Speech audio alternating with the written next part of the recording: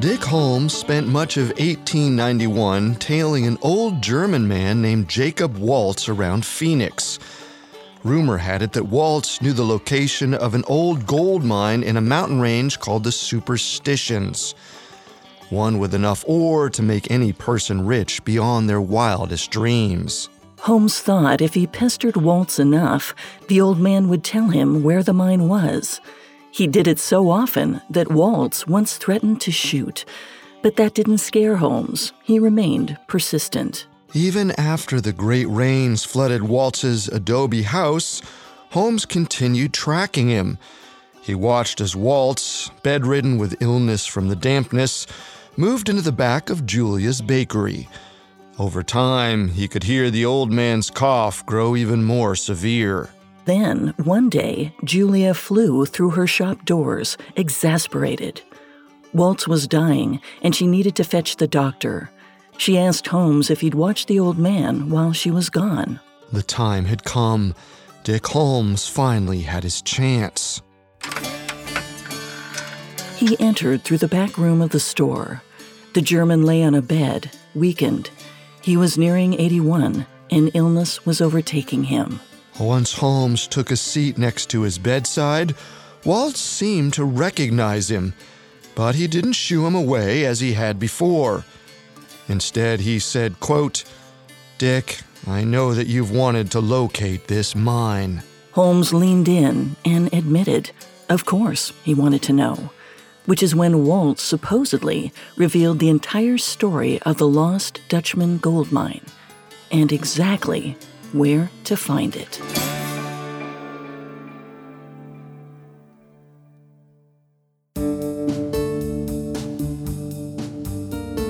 Welcome to Conspiracy Theories, a Spotify original from Parcast. Every Monday and Wednesday, we dig into the complicated stories behind the world's most controversial events and search for the truth. I'm Carter Roy. And I'm Molly Brandenburg. And neither of us are conspiracy theorists. But we are open-minded, skeptical, and curious. Don't get us wrong. Sometimes the official version is the truth. But sometimes it's not. You can find episodes of Conspiracy Theories and all other Spotify originals from Parcast for free on Spotify. This is our first episode on the lost Dutchman gold mine. Allegedly, a treasure trove was once hidden in the Superstition Mountains just outside of Phoenix, Arizona. The mine was thought to be last found by a German immigrant named Jacob Waltz, who lived and worked in the area through the late 19th century.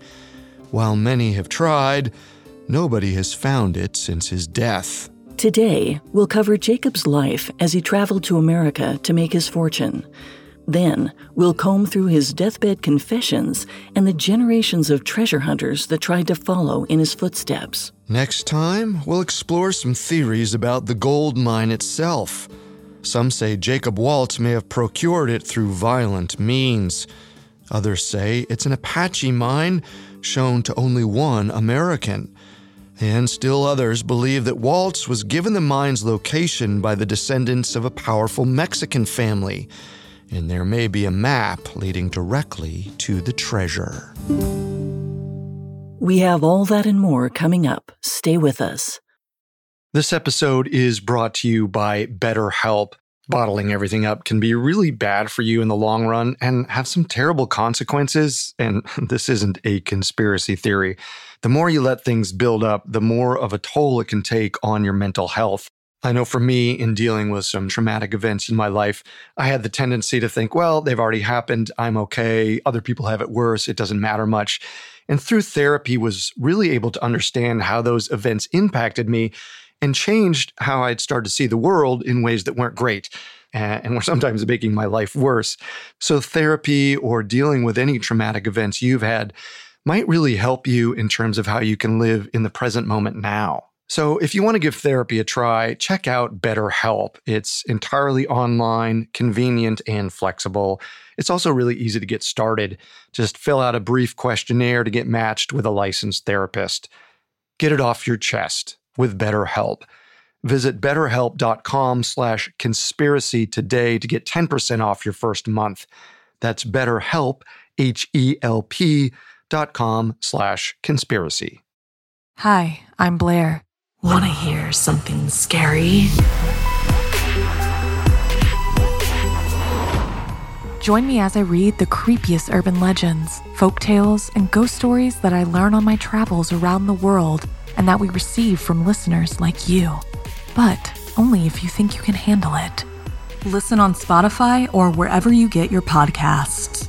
Until next time, sweet screams. It feels like we're all being told to go on this diet, take that supplement.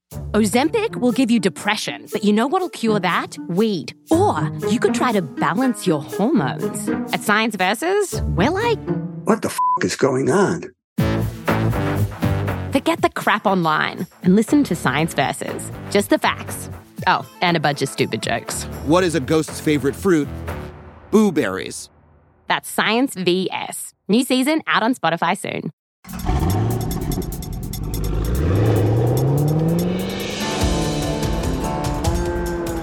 If you drive east of Phoenix, you'll find yourself on a 2-lane blacktop surrounded by arid desert. The landscape is flat, wide, and seems endless. It's full of danger.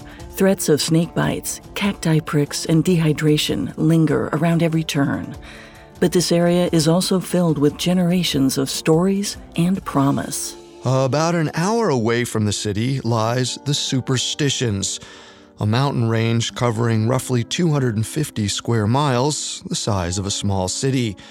The range has been the subject of many legends, like the idea that it's purgatory, through which all Apache natives must pass before death. Or that mysterious events have occurred amongst its rocks.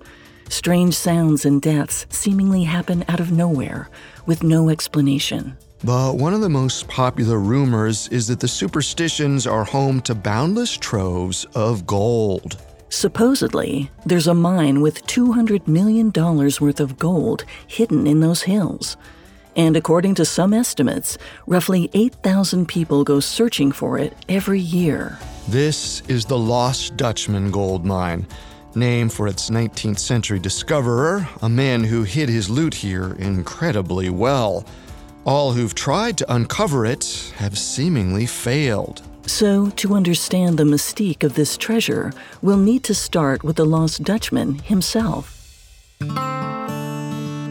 According to Helen Corbin, author of The Bible on the Lost Dutchman Gold Mine and Jacob Waltz came to America in 1839, eager to make a living, or maybe even strike it rich. He was coming from a heavily impoverished Germany, and though we often equate the term Dutchman to the Netherlands today, it can actually include all Germanic people. By Waltz's birth, Napoleon had devastated that corner of the world. The emperor left swaths of burned farmland and tarnished communities in his wake. There was little left for Waltz in his homeland, except for poverty.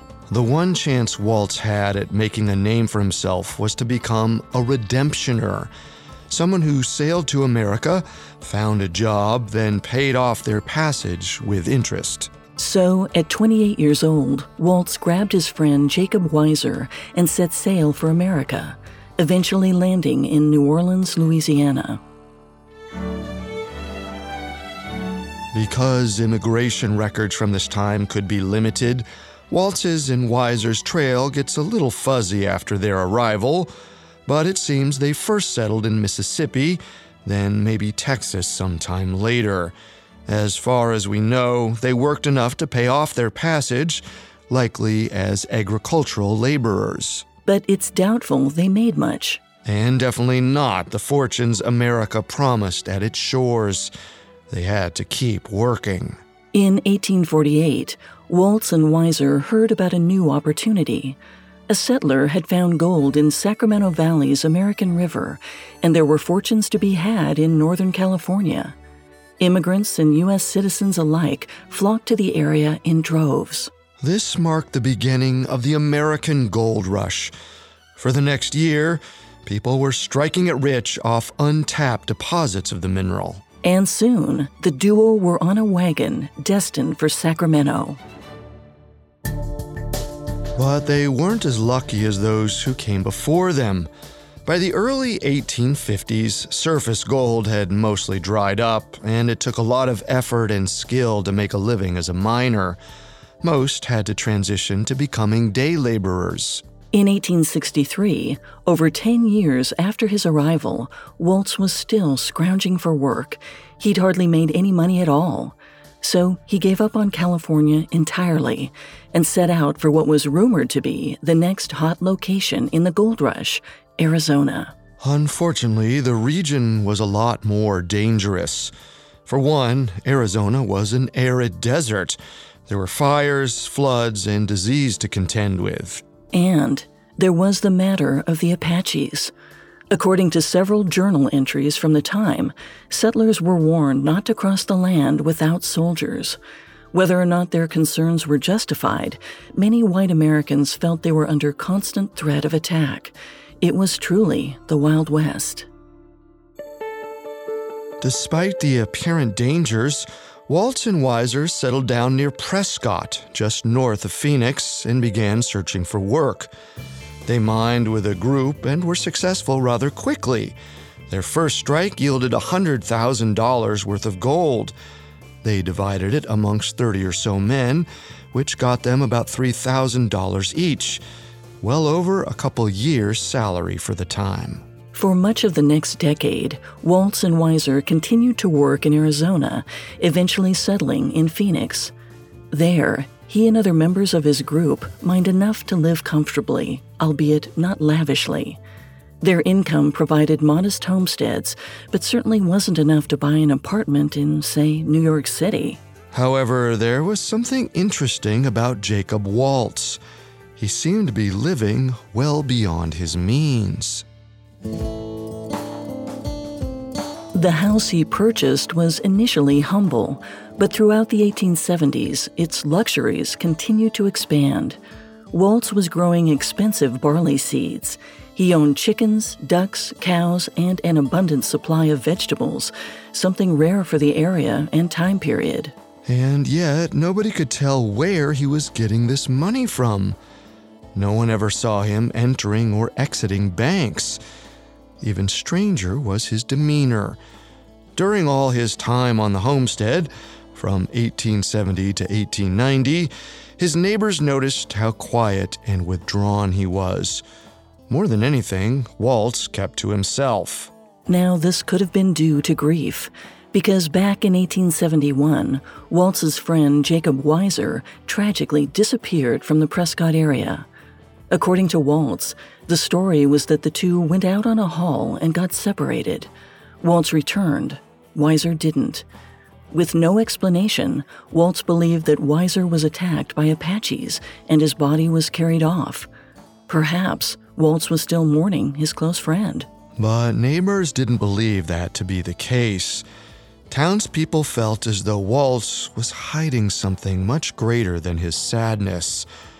They only became more suspicious when he took his mule and left for days, without warning or communication. Naturally, this fueled more gossip regarding his whereabouts.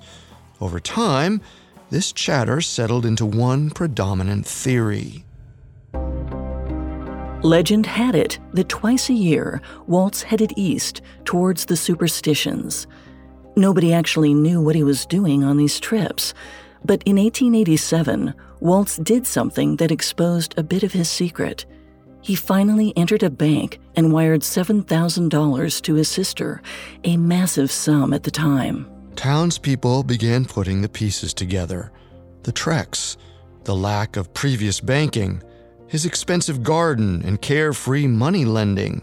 They believed Jacob Waltz had a secret gold mine. And he was hiding it from the world. Coming up, Western settlers risked their lives for gold.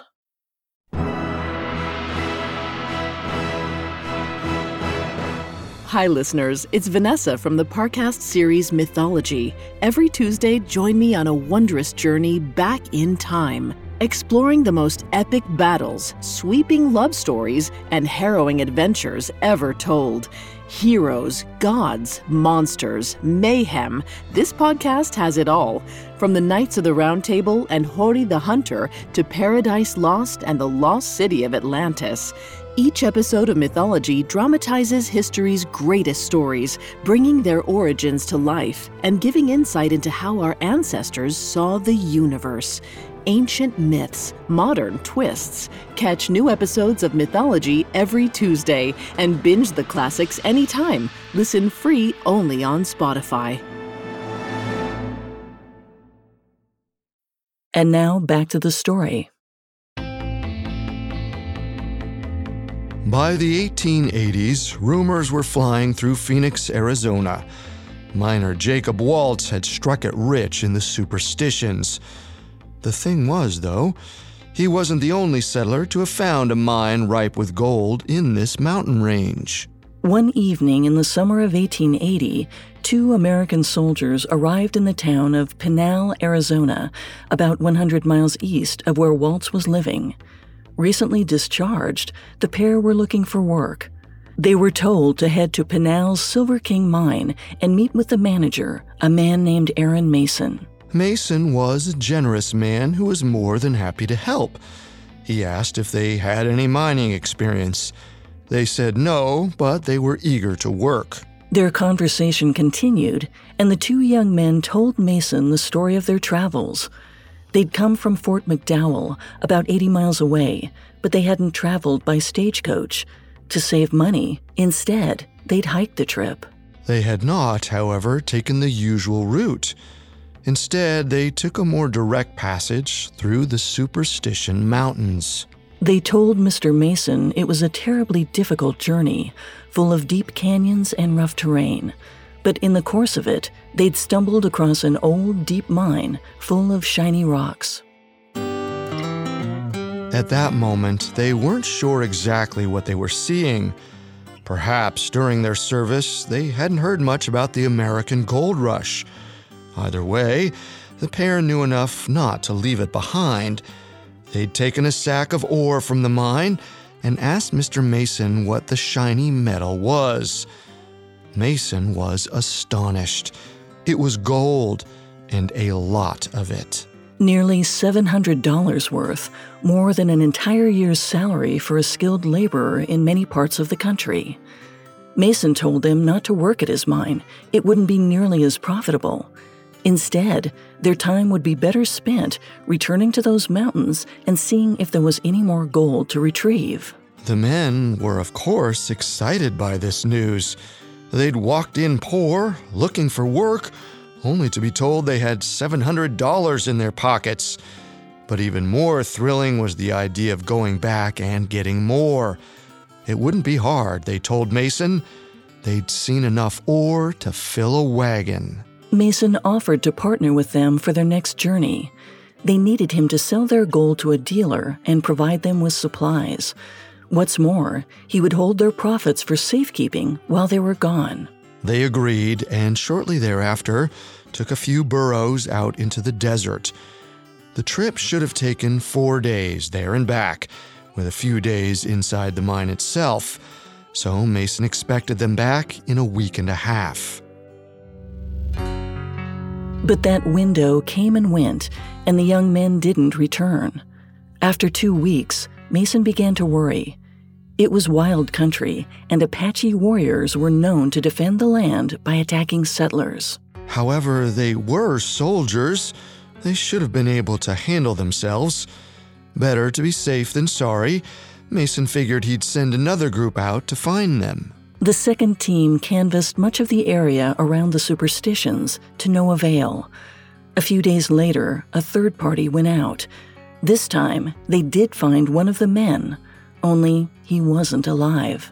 They found his dead body entirely nude with a bullet in his chest. His only form of identification was a soldier's hat lying nearby. It was a brutal attack. The team wasn't sure who killed him. But one thing was certain, the attack was targeted. It's unclear how exactly Mason and his men came to the following conclusion, but from what they saw, they felt that the 2 men might have been followed for discovering the gold. Perhaps they recognized what was happening and got a good look at their assailants. The stalkers couldn't risk being identified, so they had to silence their prey. Mason and his men never found the second soldier, but after coming up with this theory, they were sure he was dead too. Back in Phoenix, Jacob Waltz also had his fair share of stalkers, men who wanted to know more about the mine and his mysterious stash of loot. There's at least two that we know of. They were a friend duo, Dick Holmes and Gideon Roberts. Allegedly, when Waltz realized he was being followed, he turned around and threatened to shoot them both. By 1889, Waltz had acquired more luxury items than before, like a new bed, a rocking chair, and a very large fireplace to keep him warm in winter. And surprisingly, his elusive persona had escalated. He wasn't just quiet with neighbors, he was a full-blown hermit. Yet in late November 1890, Waltz's complete isolation came to an end. Though he was in his late 70s, he befriended a bakery owner named Julia Thomas. Julia was a single mom in her late 20s, raising her teenage foster son on her own after her husband ran off with another woman. She was also somewhat of an outcast in town and very poor. Her husband had taken all of her savings. One day, she was given a handful of unpaid debts she'd accrued over the last couple of years. If she couldn't pay up, she'd be forced to close her shop, and Waltz took pity on her. The following evening, he brought her something beyond her wildest dreams. He went to her house carrying a package of sorts, something wrapped in cloth. Julia invited him inside, and he told her to draw the curtains. Then he spread the cloth out on the table and unwrapped it. There, shimmering in the light of the candle, was a pile of gold. When Waltz explained that it was roughly $1,400 worth, enough to pay her bills, Julia was shocked. She didn't know how Waltz had this much money, but she was so grateful it didn't matter. And yet, it seemed Waltz wanted to tell her how he'd made his fortune, because that December, he invited Julia and her foster son, who we'll call Peter, over for dinner. For a long while, he was very quiet, as if pondering how to begin a serious conversation. Then, while they sat outside in the Arizona sun, he confessed. Waltz had a lot more gold than he'd initially given her. He admitted he'd found it in a mine, but moved much of it to a cache, a kind of man-made storage cave, and both were located in the Superstition Mountains. He continued on, explaining that the cache was very difficult to find, that he'd hidden it on purpose.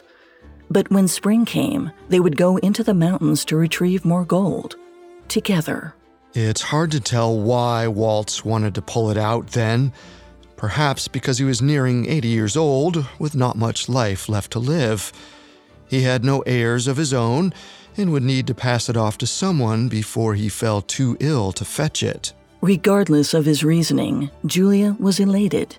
So towards the end of the evening, she, Waltz, and Peter made plans to set out in late March when the weather was better. The desert, however, had other plans. In February, massive storms swept the Phoenix area. Days of rain, along with melting snow from the mountains, caused the Salt River to rise 4 feet higher than the previous spring's high mark. The banks overflowed, flooding many of the adobe homes nearby, including Waltz's. When Julia hadn't heard from or seen Waltz, she grew nervous. She sent Peter to his home. There, he found the old man laying in his bed, trying to warm his wet legs. Realizing how frail he was, Peter brought a shivering Waltz home to Julia. She gave him a warm drink, dry clothes, and put him into bed. But by then, the water had already chilled him to the bone. 3 days later, he had a wicked case of pneumonia. During those few days, he allegedly told Peter that there was more gold at his house, under the fireplace. He was nervous about the flooding, so he asked the boy to retrieve it. And when he did, he allegedly found about $1,200 worth in tin cans and even more under Waltz's bed. If they needed proof of the mine's existence, this was it. For the next few months, Julia tended to Waltz at her boarding house. Occasionally, they tried to bring him to the porch to get some sun. But allegedly, people had begun to assemble outside, perhaps hearing about the mysterious Waltz's illness. This included his followers, like Dick Holmes. Waltz preferred his privacy. He asked to stay in the storeroom at the back of Julia's bakery where nobody could see him. Julia obliged. During this time, he allegedly gave Julia directions to the cache. He even drew her and Peter a map, though it was so rudimentary, it barely helped. By late October, Waltz's health had seriously declined, and Julia was forced to call for a doctor. He was nearing the end. And if someone didn't act fast, he'd take the secret of the mine down with him. Coming up, the hunt for Waltz's treasure heats up. And now back to the story. On October 25, 1891, Jacob Waltz lay on his deathbed, harboring the secret of a rich gold mine hidden in Arizona's peaks. He was around 81 years old, an old man who'd lived much of his late life full of sorrow and loneliness. He had few friends except for a local baker in Phoenix, a woman named Julia Thomas. And though she tended to him in his final days, what exactly happened before his death remains a mystery. Some believe that when Julia realized Waltz was dying, she fled the house to fetch the doctor. Outside, she ran into none other than Waltz's biggest fan, Dick Holmes. She asked the man to wait with Waltz while she went out. Excited at the prospect of speaking with Waltz himself, he said yes. Waltz knew that Holmes desperately wanted the mine's location, and perhaps due to his weakened state, he finally felt compelled to relay the location of the mine. It went something like this. Waltz said it was about a mile into a canyon in the Superstitions, just past a large rock formation known as Weaver's Needle. The shaft itself was about 4 feet wide and 12 feet deep, and there was a ladder to take him down to the bottom. When Waltz first found the mine, he saw large nuggets of gold in the soil. The veins leading into the rock wall suggested there was even more down below. So Waltz went back several times to excavate. Yet eventually, he grew nervous it would be found by others, so he covered the mine back up.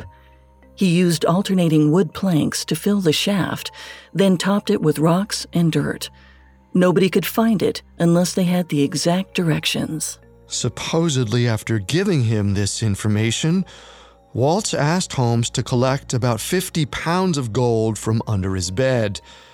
This was the last detail Holmes received before Waltz took a turn for the worse.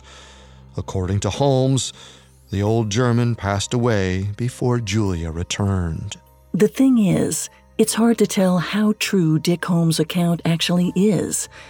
It seems unlikely that the very private and very insular Waltz suddenly relayed this information to a stranger, especially one he'd previously threatened to shoot. Not to mention, he'd already given the mine's whereabouts to Julia. Waltz seemed intent to pass on his fortune to her and her son. Why give them away to someone else? Well, there was plenty of rumors to suggest Julia wasn't the sweet caretaker she appeared to be. Some said she was just as gold-hungry as everyone else. According to the family of Gideon Roberts, Waltz's other pursuer, Julia hadn't gone to fetch the doctor that day. When she and Peter realized Waltz was dying, they spread word around town that he was willing to talk about the mine and his gold. Then, they charged people to spend a few minutes with him. The price started at 25 cents, but when the crowd outside Julia's bakery grew, she increased it to $1. Allegedly, she also put on a show in the front room of the bakery, one consisting of black magic. Once the crowd gathered, Julia began chanting an incantation, as if she was trying to will Waltz back to health. Or pray for his timely passing. She then took the handful of powder and threw it into the fireplace, kicking up a flash of colored fire. Perpetuating these stories further was the fact that Julia supposedly didn't attend Waltz's funeral. Given the looseness of these rumors, it's hard to say. She also might have simply been angry if Waltz really had given up the mine's location to Dick Holmes. We don't know exactly which deathbed story is the real one. When Jacob Waltz was buried, so is the truth. However, we do know that less than a year after Waltz's death, Julia sold her entire business to finance a trip to the mountains. She asked her foster son and someone named Herman to go with her. On August 11th, 1892, Julia, her foster son, and Herman went east, out through the Arizona desert and into the superstitions. But their travels were plagued with problems. The wagon they hired didn't fare well in the gullies, and they were forced to abandon it before they'd even reached the mountains. For the next 3 miles, the group carried their gear, heading to the marker known as Weaver's Needle. Yet the heat was relentless. They could only search early in the morning or late in the evening, and after a couple weeks, they ran low on water and supplies. It was too hot to find water in the canyon springs, so thirsty and goldless, they were forced to return home. It was a moment of crushing defeat. Julia had given up her entire fortune for the search, and despite thinking she understood Waltz's directions, she failed to find the gold. So did Dick Holmes. Even his son, who also searched over the course of his lifetime, turned up empty on the Dutchman's gold. It would have been a life-changing amount of money for either, but it seemed lost to history. For a long while, lost Dutchman hunters were few and far between. Talk of Jacob Waltz and his mine quieted down. The story slipped into the space of legend. However, a few decades later, the lore ramped up once more, thanks to a man named Adolph Ruth. Ruth began hunting for gold in California in 1919, and even though he broke his hip on his first trip out, leaving him with a limp the rest of his life, he remained obsessed with the search. Even his son got in on the action, helping his father collect old treasure maps over the years. For the next decade, Ruth pored through these maps, looking for his next adventure. One in particular stood out. It was a map to a gold mine in the Superstition Mountains, said to belong to an old German named Jacob Waltz.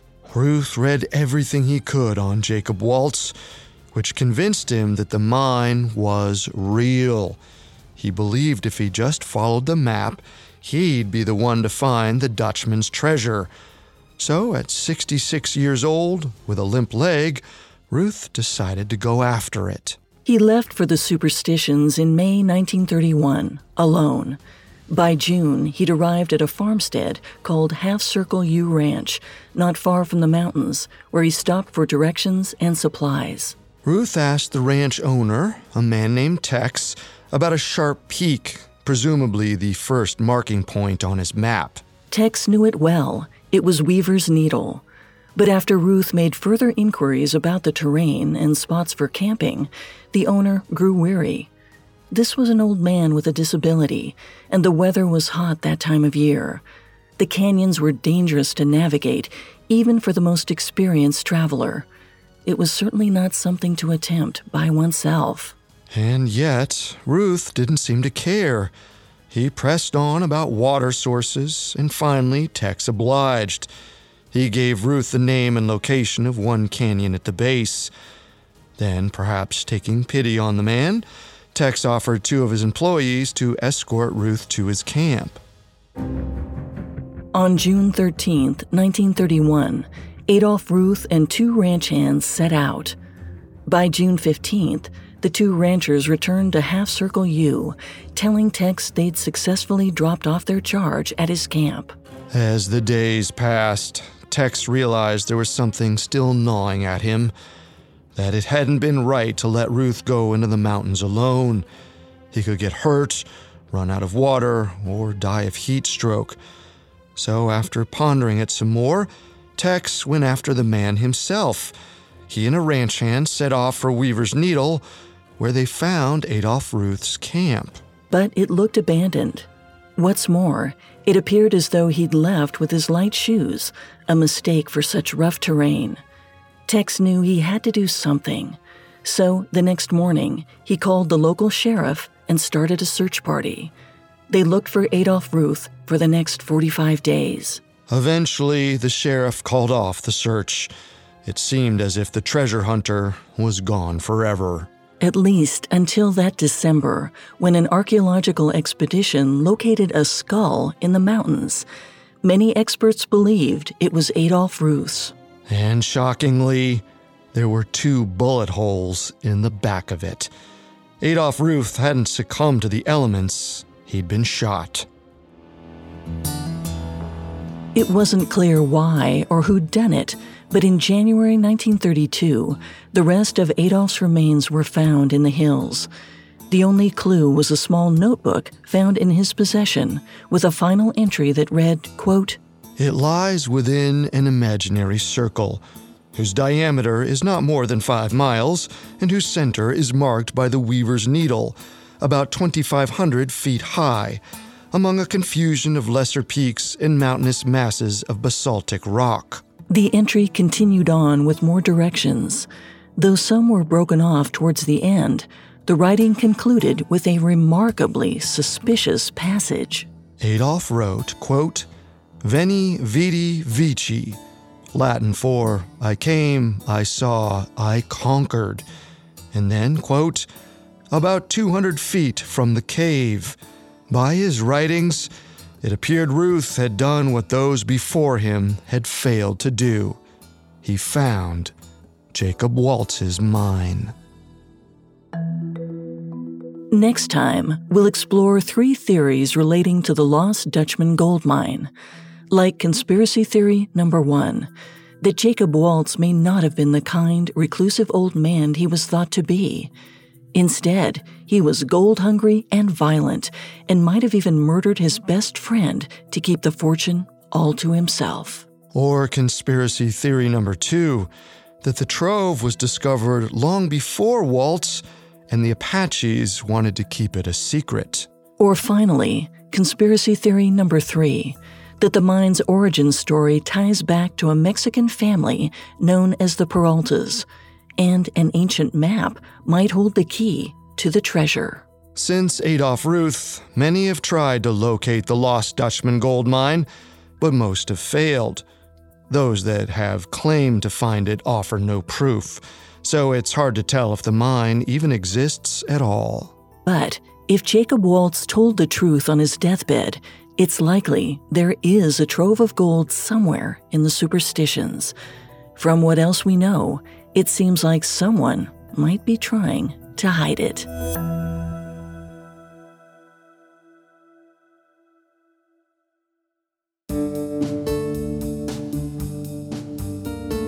Thanks for tuning in to Conspiracy Theories. You can find all episodes of Conspiracy Theories and all other Spotify originals from Parcast for free on Spotify.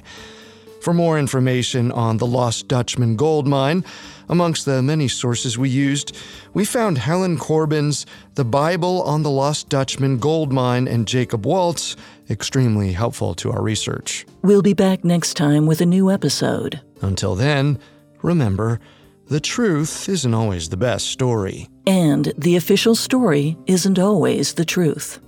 Conspiracy Theories is a Spotify original from Parcast. Executive producers include Max and Ron Cutler. Sound designed by Dick Schroeder, with production assistance by Ron Shapiro, Trent Williamson, and Carly Madden.